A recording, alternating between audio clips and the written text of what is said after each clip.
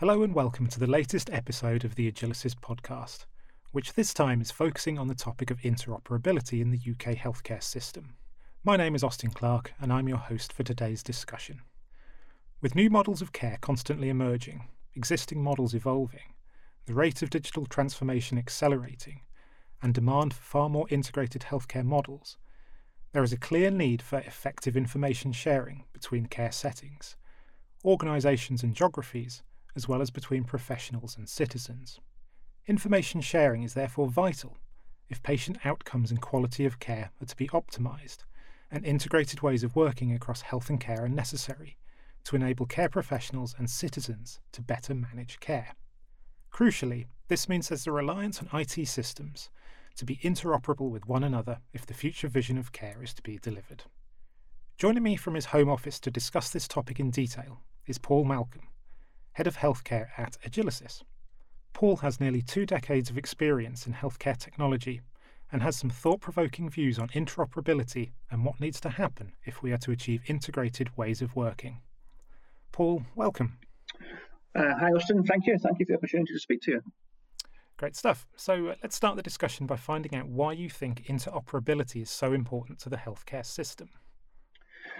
I think that's a really great question, Austin. Interoperability is something that the NHS and any healthcare setting across the world really has been talking about for decades, it seems like. And I think originally it was very focused on the interoperability of healthcare systems. But I do think that change is evolving.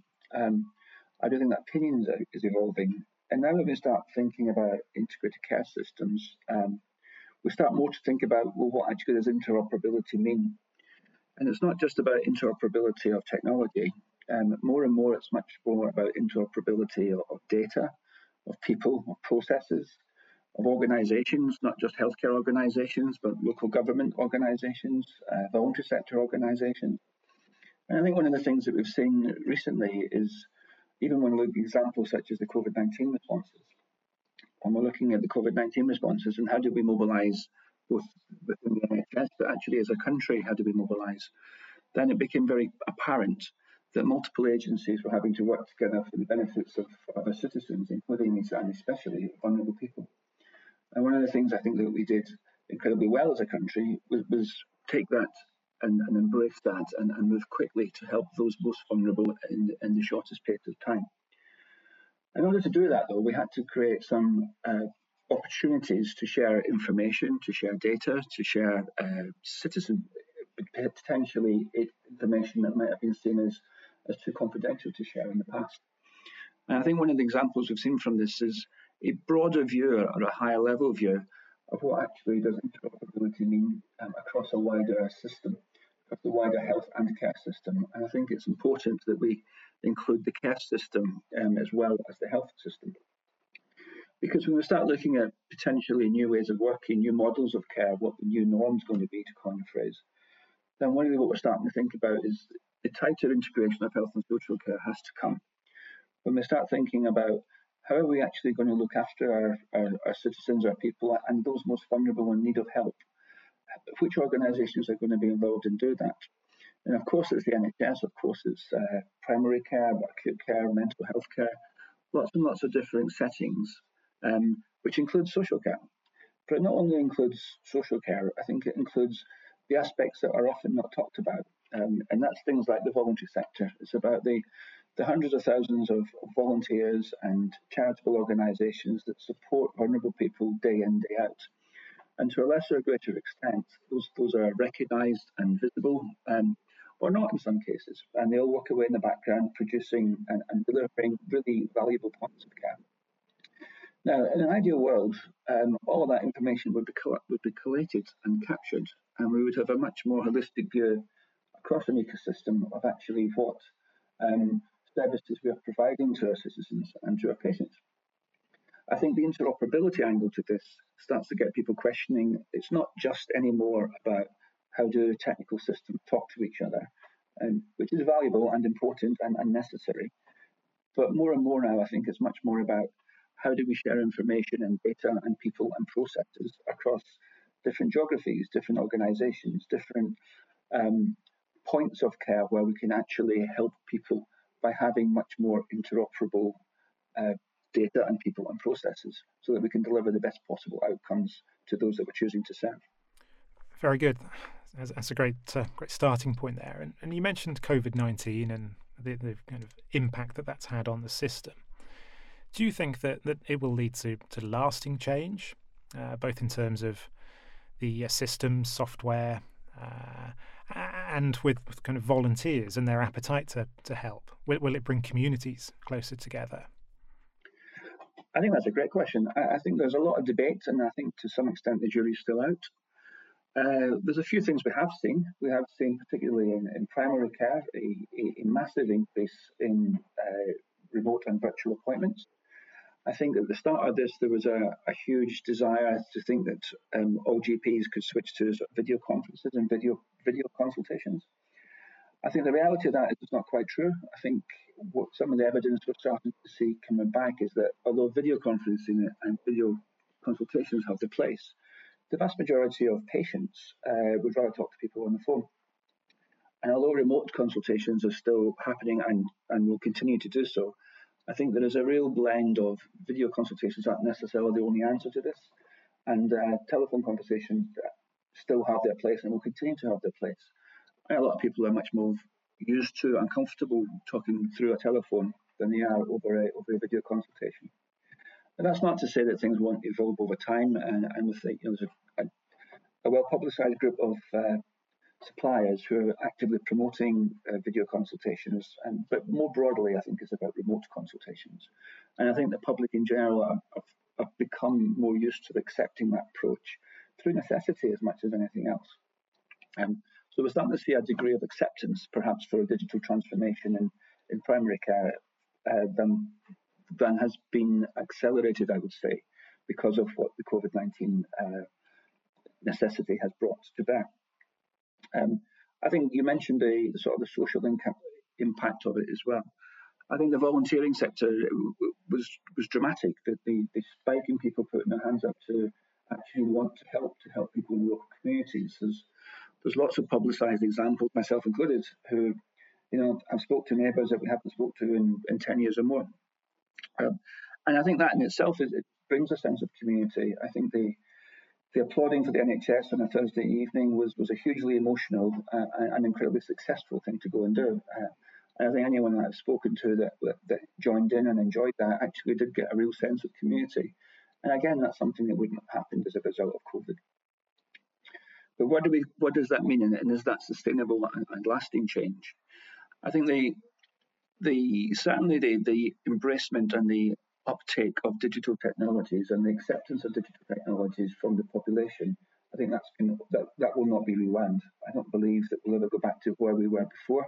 We might go back to an acceleration, in fact, of some of the digital technologies that we could use and embrace that has been talked about for many, many years across the health sector. But now we're actually starting to see them implemented at scale.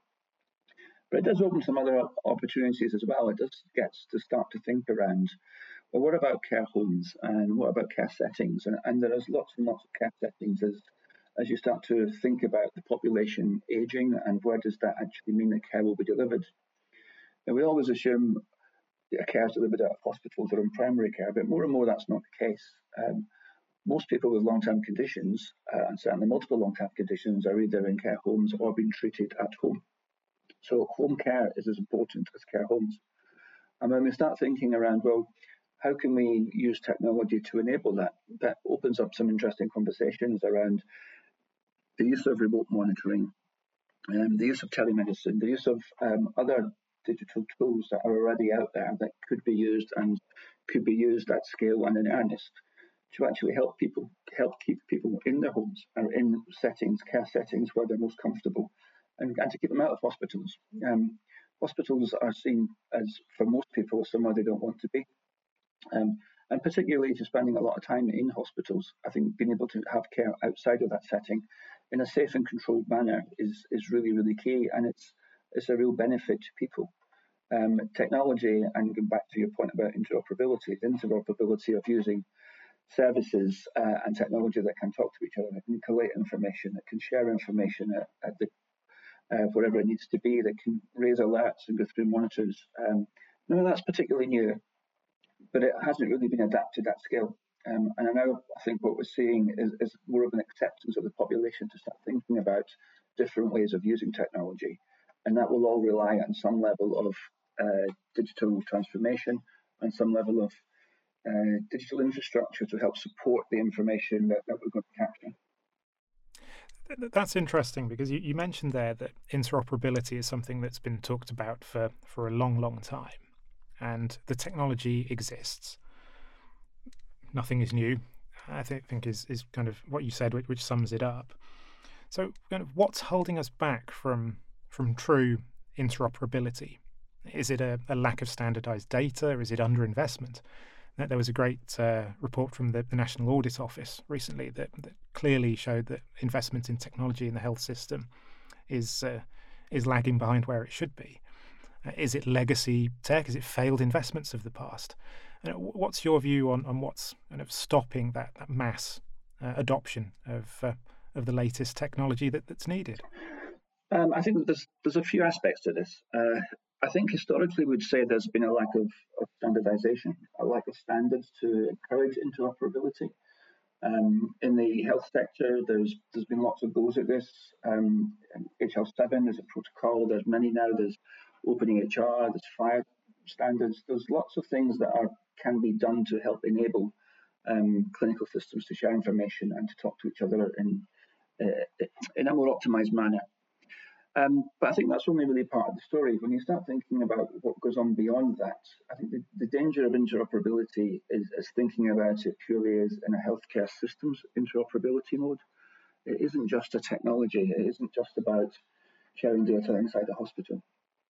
Although that has its place, I think it's very much important to take a much wider context of this and to start thinking about how do you share information? What is the protocols you're going to use to include things like social care systems?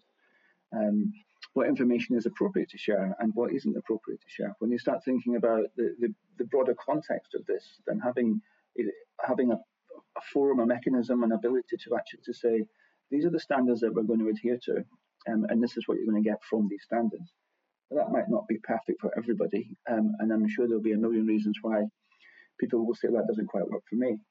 But I think at some point we have to take a view that says what's going to give us the biggest benefit for the most number of people in the shortest space of time. And when we start thinking about it in those terms, that really can open up some doors and can start us thinking about, well, where are we going to get the biggest return on our investment? And is that going to create the biggest gain for the population, for the country, in the shortest period of time so that we can share the information? I think it's worth remembering that when you speak to people in the public, a lot of people expect us to share this information. And a lot of people are quite surprised that we aren't sharing data records or medical information between healthcare systems, that GPs and acute settings are not better joined up, that there's not a better process of going to different hospitals in different locations and them still knowing who you are and what your medical history is. There's lots of examples of this, and I mean, this has been talked about for many years, but I do think that thinking about it in a much more holistic view, thinking about embracing not just the interoperability of healthcare systems, but ensuring that covers social care and the voluntary sector as well, including care homes, including home care settings. It opens up some interesting conversations around things like social prescribing as well. But all of this is based on having access to information that is available appropriately to the right people at the right time and the right place. And ultimately, I think that's what the goal of interoperability is about. With what you've said there, do we need one organisation to take responsibility, or do we need to bring multiple stakeholders together? I think that's a very political question. I think there's lots of reasons why the system has grown up the way it is now, and as always, it's one of those things. If I wanted to get to where I want to get to, I might not choose to start from where I am. But I think that it is what it is, and I think we do have to have a desire. And I think, go back to your point about COVID, I think that does create a momentum. I think it does give an opportunity to really drive forward an integrated health and social care system. The department's joined up now, so that's at least as a start from the top. But it really does have to invest both in healthcare and in social care, and recognising where the overlaps are. And I think there is a growing recognition of that now, whereas perhaps in the past, healthcare and social care have been treated as very separate things. very separate budgets, very separate agendas. But it has to come together, and the move towards integrated care systems is a good step in the right direction. In terms of funding, do we need to kind of bring it together centrally in that case? Is the healthcare system still working in silos in terms of the investment and where it's spending and its kind of own individual agendas? I think I think historically that's very true, and I think that's just the way that things have been. It's been the way the money has flowed, and it's been very much a case of people are getting commissioned for services that only those services. I do think there's a recognition, certainly at a policy level, and there's some interesting thought leadership pieces going around this, around actually we need to take a step back, and we need to look at what is the best way to spend our money as a country. And there's been lots of talks for many years around the prevention agenda and can you prove any benefit from a prevention agenda. And really simple examples, if you look at public health funding, which is funded through local governments, investment in public health can reduce things like type 2 diabetes, can reduce things like heart disease by investing in people's lifestyles, by helping people lose weight and become more active. The benefit to that, though, is in the health sector. It stops people going to the GP, it stops people going up to A&E. So investment in one place would reap to benefit in another. And historically, that's been quite a difficult decision to make because of the way that money has flowed and because of the way that the system has been structured. Hopefully, we'll start to see that becoming together. We'll start to see much more of a joined-up thinking approach. And although we're talking about interoperability, we did talk about interoperability of processes and organisations and not just data. And I think that's a good example of where you can have an interoperable system where you start to think about the individual and what are the care settings that they need, what are the care pathways that they need. Some will be medical, and some will be social, and some will be things like social isolation or social prescribing or befriending services, or someone to help with the shopping, and that goes back to your volunteering approach. And all of those things for an individual are really, really important, and they don't all come from the state, they don't all come from the health service. But for the individual, each one of those different service groups, each one of those people attending them are incredibly important for them. And they typically, any information about that individual is not shared. It's not shared at all, never mind appropriately. So there's definitely things that can be done to make a difference, to make an improvement. And if you start looking at those sorts of system-wide approaches and add in some of the digital tools that we have in terms of monitoring, in terms of falls, in terms of checking if people are opening the fridge, there's lots of simple examples of which many are well documented. But all of those things can digitally enable people to live at home. And all of those things require data, all of those things require infrastructure. But mostly they require people. They require people to embrace that's what the change is and that's the way forward, and adapt and change the way the care is given. I think that's going to be the next challenge as we go forward. How do we overcome that challenge? I think people will tell you changing the culture in any large public sector organisation, be it the health service or local government, is historically a huge challenge. But I do think we have a window now. I think the COVID response has created an appetite both at a political level but also at a population level around how there is an appetite for change. There is definitely a belief that things can be better.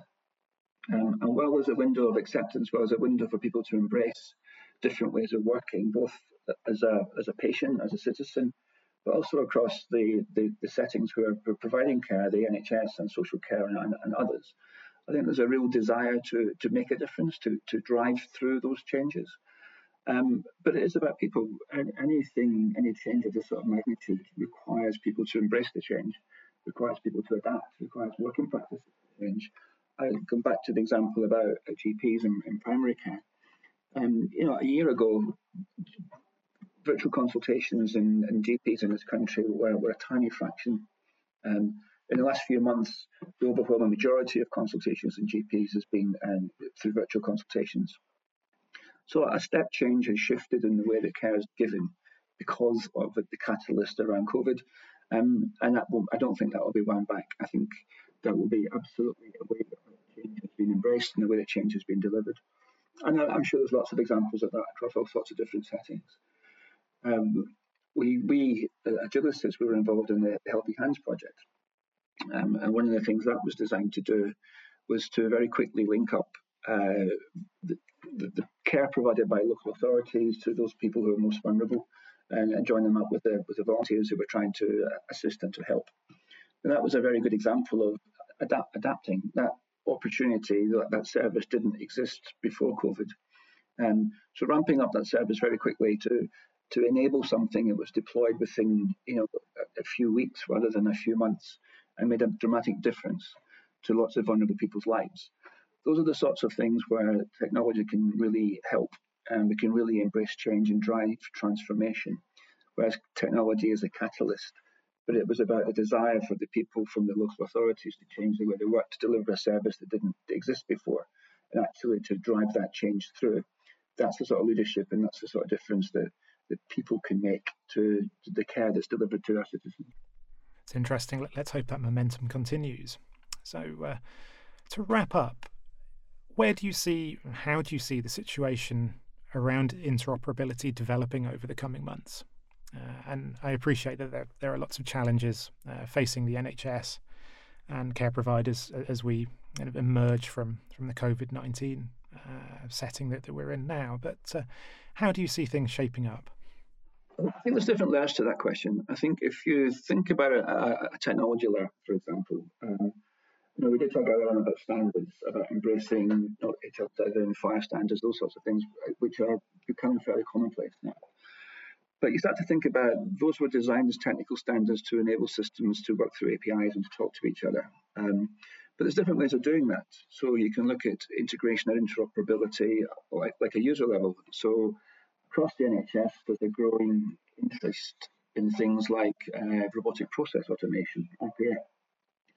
And effectively what that does, it allows systems to talk to each other, whereas in the past it's been done by humans typing data from one system into another at a keyboard level.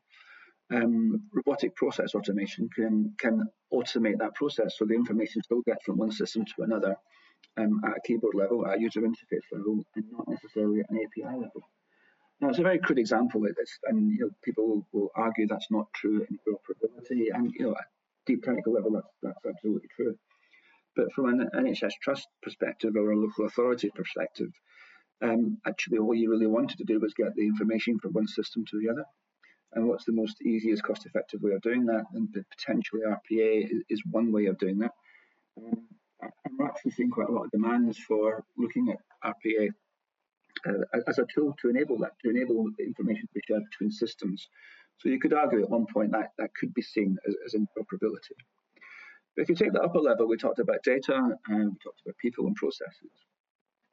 I think from the single biggest thing that's going to make a difference to people's lives, and obviously Agilisys, that's something that we're very passionate about, making a difference to people's lives, is about how you actually look at this system holistically, how you actually look at what the outcome is, who are we trying to help, what is it that we're trying to do, how do we actually assist the most vulnerable people in society? Is that the first priority? And that's a political question versus a technology one. Looking at technology, at data, at people, at processes across the system and taking that system-wide view has to be the way forward. And there's lots of challenges to do that. There's lots of reasons why integrated care systems were originally set up and envisaged. We're starting to see some of them evolve and develop and become much more real. But I think there's still a long way to go. But I do think there's a real desire across the system, and certainly from the public, to have a health and care system that treats them holistically, so that you don't have to keep repeating to 3 or 4 different caregivers the same information over and over again. You don't have to keep repeating who you are and why you're here. Really simple things like that can make a massive difference to people's lives. And technology has a part to play in that. Digital transformation has a part to play in that. But ultimately, interoperability of the systems, I think, is the thing that should be focused on, not just interoperability of technology. Very good, Paul. That's fantastic. Thank you. Plenty of food for thought there. Thank you very much. Thank you so much for listening. We hope you found that interesting. The Agilisys podcast will be discussing more key healthcare transformation themes in the coming weeks, so please do subscribe to our newsletter at agilisys.co.uk to be among the first to hear when the next episode goes live. We hope to see you again soon. Thank you.